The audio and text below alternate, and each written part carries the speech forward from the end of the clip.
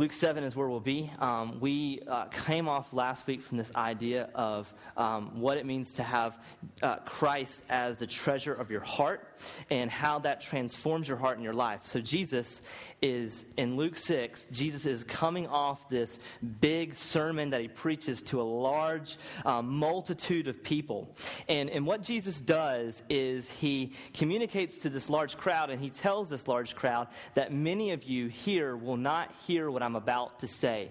He says, he who has ears, let him hear. You see that throughout John's gospel. You see that some in Luke's gospel. And there's going to be some that will hear, and those are called his disciples. And his disciples, they hear the message, and it impacts their life, and it impacts their heart and their soul. And so what Jesus is doing here, he is showing us that the crowd that shows up, the people that come out of the woodworks just to be amazed at the miracles of Jesus, the words of Jesus, they actually don't hear him. And Jesus is not as concerned with the crowd as he is his own disciples. It's just really clear. Okay, so let me give you a couple of examples of that. If you think back to what the largest miracle that Jesus ever performed, what was it? The feeding of what? Seriously, the feeding of what? And you can't answer it. All right, the feeding of the 5,000, right? And that, the 4,000 would be next. And by the way, it's literally 20 or 30,000 people, because that's just counting the men, the head of the households of 4,000. So it's like 20 or 30,000 people that Jesus feeds with a snack pack, all right? With the snack pack. And so you've got all of these people gathered. You've got all of these people coming and hearing, and you say, wow, what a great miracle. What a great opportunity for Jesus. And then later he gives a cunning statement about what it means to follow him, and then they're all gone. I mean, do you see these people at his crucifixion? Do you see 20,000 people rooting for Jesus at his crucifixion? No, it's like a handful. It's like a small little handful. Like his mom, right? His mom. Peter denies him. So what is it really, okay, when we look at this, when we look at what are we calling people to when we're saying, follow Christ, give your lives for Christ, what are we calling people to? Because I think that's really, really important. As we look at so many of us who claim to know Christ, how many of us actually do? How many of us actually believe in what he's actually calling us to? And I think the problem is, and what we... the crux of really what lies in this, do we follow Jesus or do we not? It really lies within, do we trust his authority over our lives? Because I look at this, you look at the feeding of the 5,000, you look at these large crowds who are coming. These aren't followers. These aren't followers. Because these people would not submit their lives to Christ. That's the big deal. That's the hard part, isn't it? That's the hard part. Because praying a prayer is one thing, but submitting our lives to his authority, and I'm going to keep using that word, authority, is the hard part. And so, what we're asking people to do when they receive Christ, saying, do you believe in a God who's in control of all things? That's what we're asking people to do. We're asking them to submit to the lordship of Jesus. We're saying, do you believe that God is in control over all things? And does he have the authority? Does he have the right over your heart? Have you submitted and surrendered your life to Jesus? So it matters that we have a clear understanding of God's sovereignty and God's control over everything. The good, the bad, the ugly. He's got control over all of it. And it matters. It matters that we understand that we see that. The most mature believers I know, the most mature Christians that I've ever seen in my life, have this unbelievable idea of God's sovereignty and control over all things, because when they go through suffering, they say God is in control over that. And God is putting me through that for his good, for his glory, so that I would love him more in the end. I think it's important that we grasp this. I think it's important that we understand God's sovereignty. Here's another example of that. how God has began to show me and shape me in my life, and understanding God's control over all things and God's sovereignty over all things, it even challenges the way that I view missions. Here's what I mean. Early on, back in the day when I didn't really see God this way, that he has control over all things, I would see it as, well, I've got to find an opportunity to be a missionary. I've got to look on, web pages. I've got to find resources. I've got to go ask my pastor. Where are ways that I could serve as a missionary to this city? And they would give me resources. Well, here's some opportunities in town. You can go serve. What are your gifts? Where are your opportunities? And now, here's the way I see it. I see now, God has given me, because I'm a believer in Christ, the Holy Spirit of God. We believe that? We believe that? He gives us the Holy Spirit of God. So then everywhere that I go, the Spirit of God is working through me, and the gospel should come out. If I'm a true believer, it should come out. And so now, because I'm a believer, now when I move to a specific city or I move to a specific neighborhood, I believe that the sovereign God of the universe has divinely appointed me in that particular neighborhood. And not only that, before the foundation of the world, he's placed my specific neighbors right next door that do not know him, that have a totally different background, but he's going to use my background, born in Rocky Mount, North Carolina, becoming a believer at 11 years old, from a divorced family, from an alcoholic father. He's going to use all of these things, and how God changed me and my father's life at once, and we got baptized together. He's going to use that story in this person's life who lives next to me, who's from, I got a neighbor from Boston who's a Catholic. He's going to use that story for this guy to hear the gospel. And I believe that before the foundation of the world, God had this thing planned out perfectly. And this is how the sovereignty of God works in the way that we see missions. That annoying coworker was put there by God's divine plan for you to be a missionary in that person's life. That neighbor, yep, that one, the one that I'm talking about. You know who I'm talking about. The one with the dog. That one. God's put that neighbor in your life so that you could be a missionary to that neighbor. By the way, I almost got bit by our neighbor's Rottweiler. And the tree went down, the hurricane, and I had no longer a fence. So we've gotten all these dogs using the bathroom in the yards. And I looked up, and I had a rake. It's Monday, and this is my excuse for not doing the yard. But I had a rake, and I looked up, and I see this Rottweiler, foaming mouth Rottweiler, growling at me. And I jumped so high over my fence to get away from him. And I knocked on the front door, and Jess was laughing and said, "What are you not?" I said, "There is a huge dog." And I tell the cop, and he's not near as scared as I am. I'm like, there's a Rottweiler in our yard, So anyway, I think he's gone. So this is how this is how my understanding of God, sovereignty and control over all things, views the way that I see missions. Do you see how God's sovereignty matters? Understanding his control of all things matters in our life, and even in how we are missionaries to people. What about suffering? What about marriage? How can we apply this to many things? And I think if we understand it rightly, it will change our lives. And so Jesus gives us two stories here in Luke 7. Luke gives us two stories about Jesus' life in Luke 7. And we're going to learn a little bit about God's control and God's authority over people and over the world. All right? Luke 7. Starting in verse 1. It says this. And after he finished all his sayings in the hearing of the people, he entered Capernaum.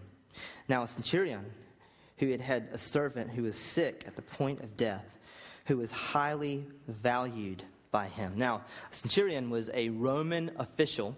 Centurion is not a high rank. It's kind of a middle ground rank. It's kind of like a captain. It'd be like a captain who would oversee people. So he understands authority well. He understands that he has people under him, and he also has people over him. So he knows how to be an authoritative figure, and he also knows how to submit to authority. So that's very important to know when we understand where Jesus is going, or where Luke is going with this story.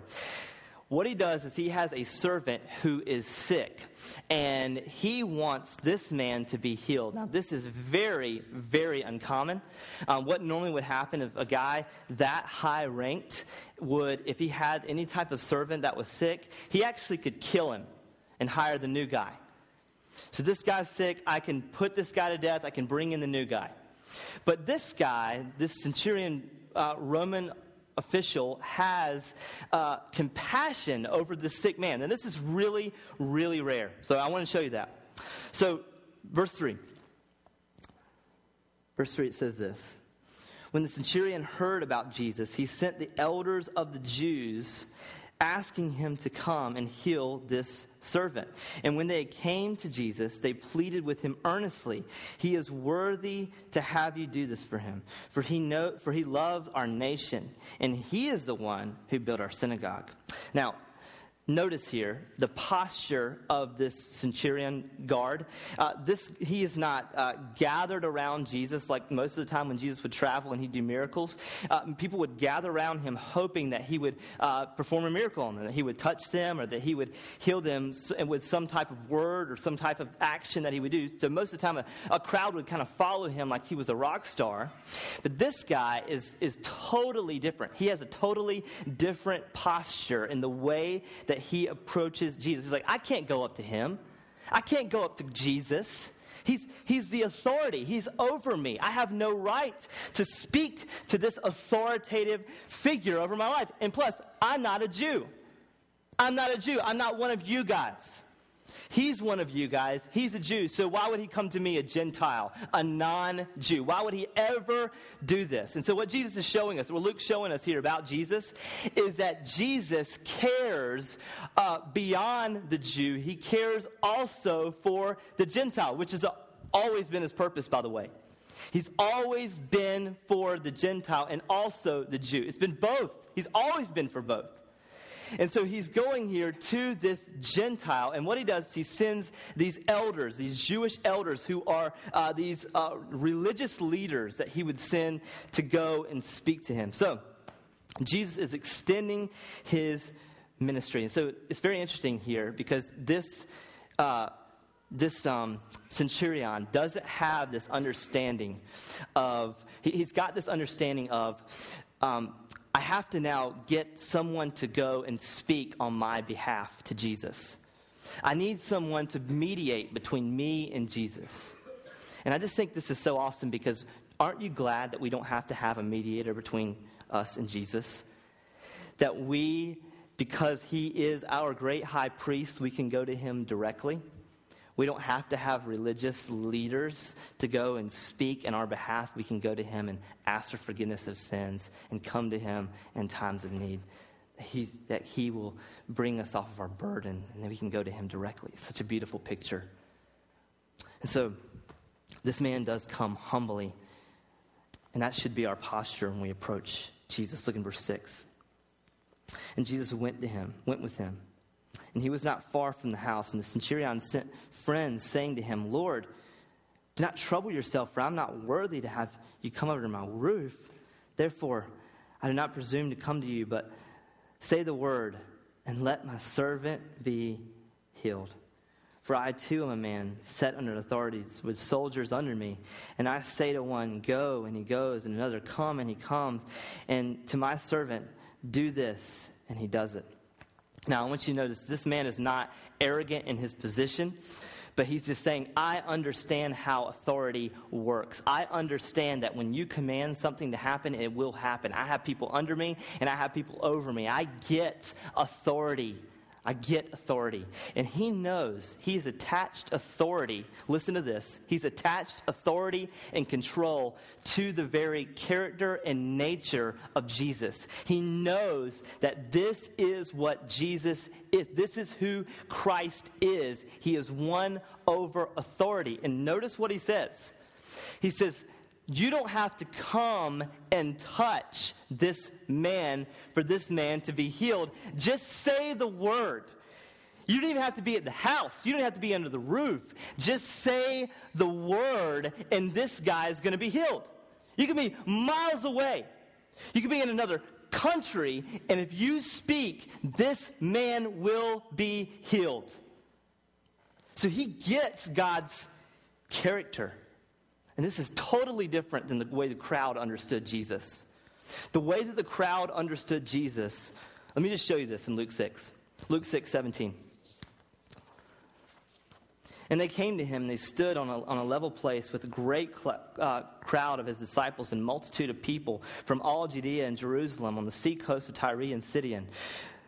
Verse 18, who came to hear him and be healed of their diseases, and those who were troubled with unclean spirits were cured. And notice how the crowd wants to see Jesus. And the crowd sought to, what? Touch him. For power came out of him, and he healed them all. The crowd wanted to touch him. Their understanding of God and his control over all things is limited to just his touch. If I'm close to him, he can do this. The centurion Roman official's understanding of God was he has control without touching. He can speak and he will be healed. I love this. I love it. If you think back in Luke 4, Peter's mother-in-law, is sick. Notice what it says in Luke 4:38. And he arose and left the synagogue and entered Simon's house. Now Simon's mother-in-law was ill with a high fever, and they appealed to him on her behalf. And look what he does. And he stood over her and rebuked the fever, and it left her, and immediately she rose and began to serve him. See the difference? These people who had faith in Christ, they knew that he had the power to just say the word, and these people would be healed. Say the word. I know that you control these things. We don't need to have you right here in our presence for you to do this. You have control, and you can just telepathically heal this guy. It's crazy. So when we look at this, it's a different response. And let me show you why this is different. You guys ready? Verse 9, chapter 7. When Jesus heard these things, he marveled at him. And turning to the crowd that followed him, he says, I tell you, not even in Israel have I found such, give me the word, faith. And when those who had been sent to his house, they found the servant well. He had faith, and this is the difference. This is a different language that Jesus uses here. He says he has faith. He has faith in the character and the person of Christ. He has faith that Christ did not even have to be there in the flesh to do this, that he can control the cosmos, that this man could be healed. He had faith in knowing the person of Jesus, and this is totally different than the crowd.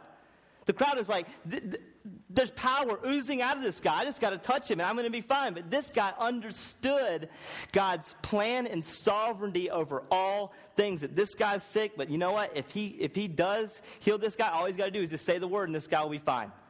Totally different. He has this type of faith. And so, something else happens the very first time. Jesus, it says he marveled at him. Most of the time people are marveling at what Jesus says, but this time Jesus is marveling after what someone actually says. It's totally different. And he says, not even the people of Israel get this. They don't even understand your character. They don't even understand the way that you are. I get the way that you are, that you have authority over all things. All things. So, this Gentile, non-Jew, gets it, and his people do not. And I think sometimes we take faith as it's some type of catty word that we use. And we usually do it when we want to bail ourselves out of a situation. Like, for instance, when I went to school in upstate New York after high school, it was a Bible Institute, and what they would put me through was it was like Bible boot camp. I had to read systematic theology and all these things that everyone loves to do on a regular basis. And I had to do Bible survey, and I knew who wrote which book and what year it was written. And so I did that for a year. I signed up for it. And what they would do is they would put us out on the streets. And as at 18 years old, I thought it was awesome. Now I think it's like the worst thing I could ever do.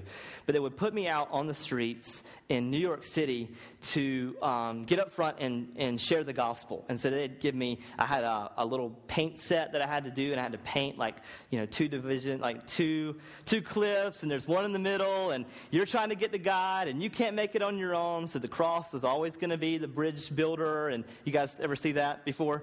And so here I am with a southern accent, and the very first place they put us is Greenwich Village, which, I mean, I don't fit the profile, right? I had a Looney Tunes tie on because that was cool then, I think. And I'm up front. No, it wasn't. Okay, it's never cool. Okay. Somebody told me it was. And so I was there with the Looney Tunes tie in Greenwich Village, New York, sharing the gospel. And I remember we would just have these conversations with people in Greenwich Village about the gospel. And so this one guy comes up on the bike, and he's I think he was a professor. And he has a bike, and he's pulling up. He says, you know what, faith is impossible. I'll never believe in Jesus because of faith. And it can't happen. And I was so, bold at 19. I knew everything. And so I told him, I said, well, you didn't think about faith when you got on that bike. You know, that bike's holding you up. You got faith in that bike. I bet you do. You do have faith because you're sitting on that bike right now, and it's holding you up. And I was really happy. And he just was like, he just looked at me like, oh, that's cute, and just rode off. And I thought to myself, yeah, I showed him. And I was really cocky about it. Really cocky about, I've got faith. I get faith. He's just an idiot. It's that easy, right? Faith can be equivalent to sitting in a chair or riding a bike. I think it might mean more than that when we call people to faith. We're saying, do you believe that God came in the form of a man through a virgin, lived a perfect sinless life, died on a bloody cross for your sins. He took on all the sins of the world at once. And when he died, 3 days later, he rose again from the grave. And by the way, he's from Nazareth, but nothing good ever comes from Nazareth. And now we should worship him and submit your life to him because he's the creator of all things. That is a little bit different than a bike. I'm just saying.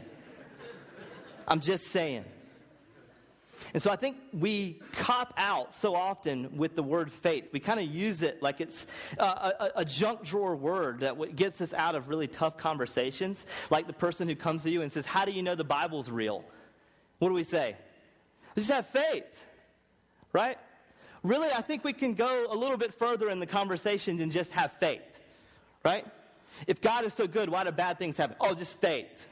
Oh, okay, well, let me pray and receive Jesus right now. Does that ever happen? No, I think we should just say, I don't know. That's better, okay? So let's just practice this. I don't know, but I will find the answer for you, right? That's better than just saying, just have faith. That's trash, man. You don't have that faith. Somebody answered that question for you. And here's the thing. I think there are points in which the sovereign God of the universe begins to soften the hearts of a non-believer to where their objections won't matter as much as their response to Jesus. That's a great doctrine called irresistible grace, where the grace of God is just so overwhelming in your life, and you say, you know what? I don't know how the Bible's written, and it's crazy. It doesn't make a lot of sense that Jesus was born of a peasant girl who said she was a virgin. It's a little strange, but I do know that he really loves me, and he died for me, and he's calling me. It's strange. I feel this unbelievable tug on my heart to all of a sudden my sins, I'm aware of my sinfulness and my wickedness, and I want to respond to him, and I'm going to. I don't have a choice. I got to respond to him. He's so good, and he's so loving to me. And then the questions come later, and we say, oh, well, okay, somebody's saying, how was it really written? Somebody explain it to me. And then we work through it, and we process it, and we want to know the answers later, and that makes sense. But I don't think we should just do that to people and just throw it out and say, just have faith. Trust me, it'll all work out. I want to be the church that goes there with people, that we have some of the answers. And the answers that we don't have, we'll say, you know what? I've got people in my church that might know a little bit about that. I might be able to answer that for you. But in the meantime, let me just show you the greatness of Christ and who Christ is and the gospel. And we want to point them back to the cross and what Christ has accomplished for us. But I don't want to just throw that out like it's something that's really easy. Because it's hard, man. It's hard. I mean, it's hard for me. I've been a believer most of my life.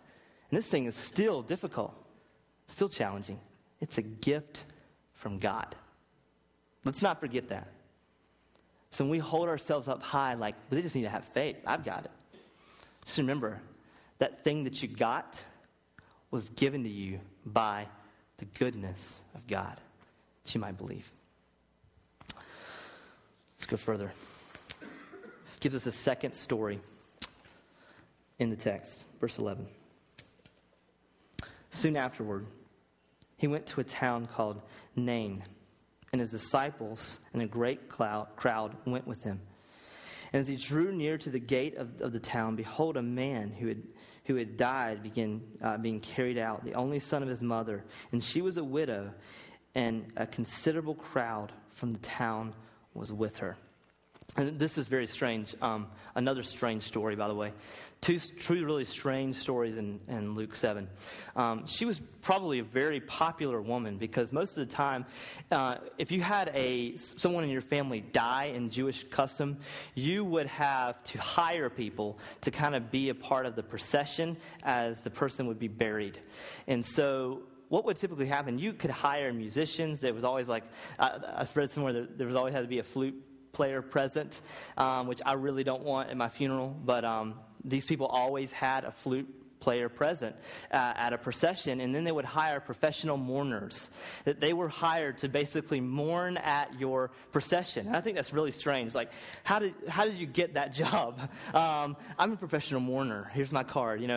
That's who these people were, and they were hired to do that. Now, this lady didn't need it because she has most of the crowd that was with her at this procession. Maybe her son was a very popular young one, or maybe she was a very well-known woman throughout the community.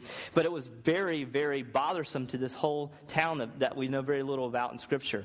And so they are walking along, and she is weeping, and we see Jesus begin to show her compassion. And he's showing this widow compassion. Now, I want you to see this because throughout Scripture, you see Jesus consistently pouring into the hearts of those who are really broken and distraught. Like, I can imagine losing your son or losing your daughter. And for those of you who have faced that in this room, I know that is probably one of the worst things that you could face, is watch your own child die.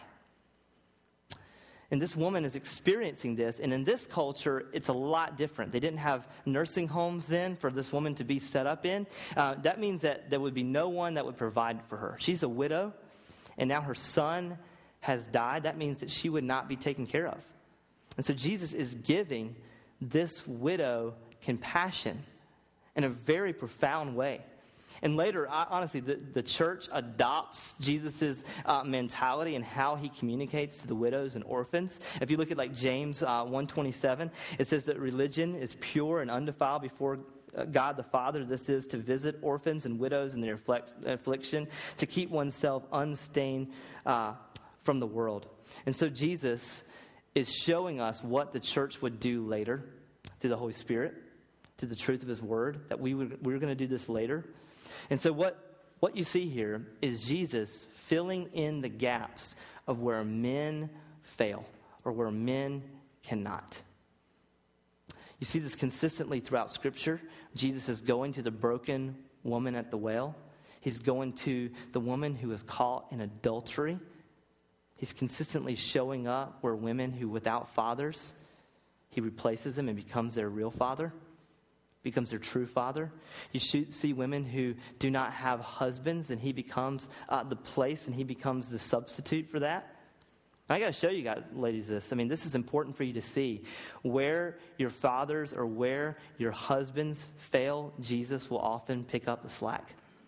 For you fathers, he wants you to do your role and fulfill your role as a father, as a husband. But Jesus is coming in multiple places in Scripture, and he does this. It's beautiful. So Jesus is coming to this woman, and he's filling a void in her life. And what he does, this stranger coming to town, let's look at what he does for this woman's life. Verse 14. Then he came up and he touched the bier, which, by the way, is the dead body. It's the casket. There's an open casket that people would take people out of town in their procession. It says, and the bearers stood still, and he said, young man, I say to you, arise. And the dead man sat up and began to speak. And Jesus gave him to his mother. The man sat up. I want you to see now the response from the crowd as this man sits up. There's a few responses. These are very mixed emotions that you're going to see here in the text. Verse 16. Fear seized them all, and they glorified God, saying, a great prophet has risen among us. The very first thing that we're going to see is fear. That's the first response that they had to seeing God's healing over this man. And I want you to remember this because in the first century, we forget that people were afraid then too when they saw miracles. But I want you to think about it. You're at a funeral, and it's open casket, and a man just comes up, and the guy sits straight up. I mean, how would you respond? Right? These people it's his fear seized them. They're having heart attacks, right? And they go, oh, wait. This has got to be a prophet. This has got to be something amazing that's come. And they understood this idea of a prophet healing people. If you look in, I won't read the text, but 1 Kings 17, you see Elijah do the exact same thing. It's the exact same healing that just happened in 1 Kings 17. Elijah, a great prophet, was known for doing this miraculous healing. And so when people look at Jesus, they attach that to, this is a great prophet. The prophets of old, the prophets in the Old Testament, they healed people. And Elijah goes up to a woman who just lost a child, and he heals her, and the exact same thing happens. Jesus is just duplicating that. And so they attach this to, this is just a great prophet. This is just a great prophet. So is that enough? Is him being a great prophet enough? No. Let's finish what they said, because this is the key. A great prophet has risen among us, and God has visited his people. Now that is totally different. They began to see him beyond just a prophet, but they began to see him as God. As God. This understanding here, this is an Old Testament understanding of who God is. They would consistently say when God is going to visit his people, when God is going to visit his people. If you look in early in Luke, you see 3 different songs sang by, one is by Mary, and she said, the Lord is with us. You see Zechariah, who also sings the song. He says that he has visited his people. You see Simeon, the very next chapter in early in Luke 2, he says the very same thing, that God has visited his people. And they continue to sing this song as an act of worship of saying, God, the God of the universe, has humbled himself as a man. He's pitched his tent among us, and he's here with us. He's in our presence. And they knew at this point that this is God. This word visit is where the word episcopal comes from. Episcopals would have a ruling bishop who oversees, who's a pastor or shepherd over his church. And they understood the way that he would visit was he cared for his flock, and he meets the needs of his people, and he's aware of wolves, and he's there active and proactive in your life. And this is the way that they understood what it meant when God visited his people, that this is the man who would shepherd us and shepherd our hearts. And he would come to us in our afflictions. So this is their understanding of God immediately when they begin to see this miracle happen. They go from fear to he's a prophet. No, he's God. He's visited us. He cares for us. He cares as we're mourning and grieving over our lost friend. So we have 2 different stories. The centurion believed because he knew Jesus' character, even though he was far away and he couldn't see him, which is faith. Hebrews 11. Then we have this woman, this widow, and the crowd. They believed because they just saw right in front of them what Jesus had done. So there are times in our lives where we need faith in God, and sometimes it's right there in front of us, and we can just see it. God, you're real because this is what you've done right in front of me. I can see it. You provided in this way, and I can see it. You've helped my sick family member become well. I can see that right in front of my eyes. And it's beautiful. I'm so grateful. Aren't we grateful when he does that? We can just see it. God, I got that job I've been praying for, and I can just see it right in front of my eyes. And there are other times that we need the faith like the centurion guard. He says, I can't see it, but I know your character, and I know who you are, that you are a God of provision, that you are a shepherd who cares for his people, and that even in this suffering right now, even in this crazy time of my life where nothing makes sense, that you're the God of the universe, that you are ordaining my steps and my suffering for your good and your glory, because you showed that you love me through the cross of Christ. There's times we're going to get both, just like this. It's going to be right in front of our face, and it makes perfect sense. God's here, God's present, he's doing things for me, and there's going to be times where it just seems like he's really distant. But if we know his character and know his control over all things, including our hearts, that he is our bishop, he is our shepherd, he cares for us. He's proven that on the cross. So this is really a matter of trust and God's authority in our lives.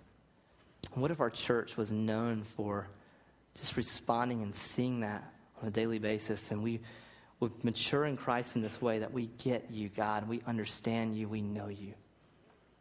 I think it would make a huge difference in the city, who we're reaching, who we're meeting on a daily basis, that God is ordaining your steps, and he's proven his love for you on the cross. Let's pray.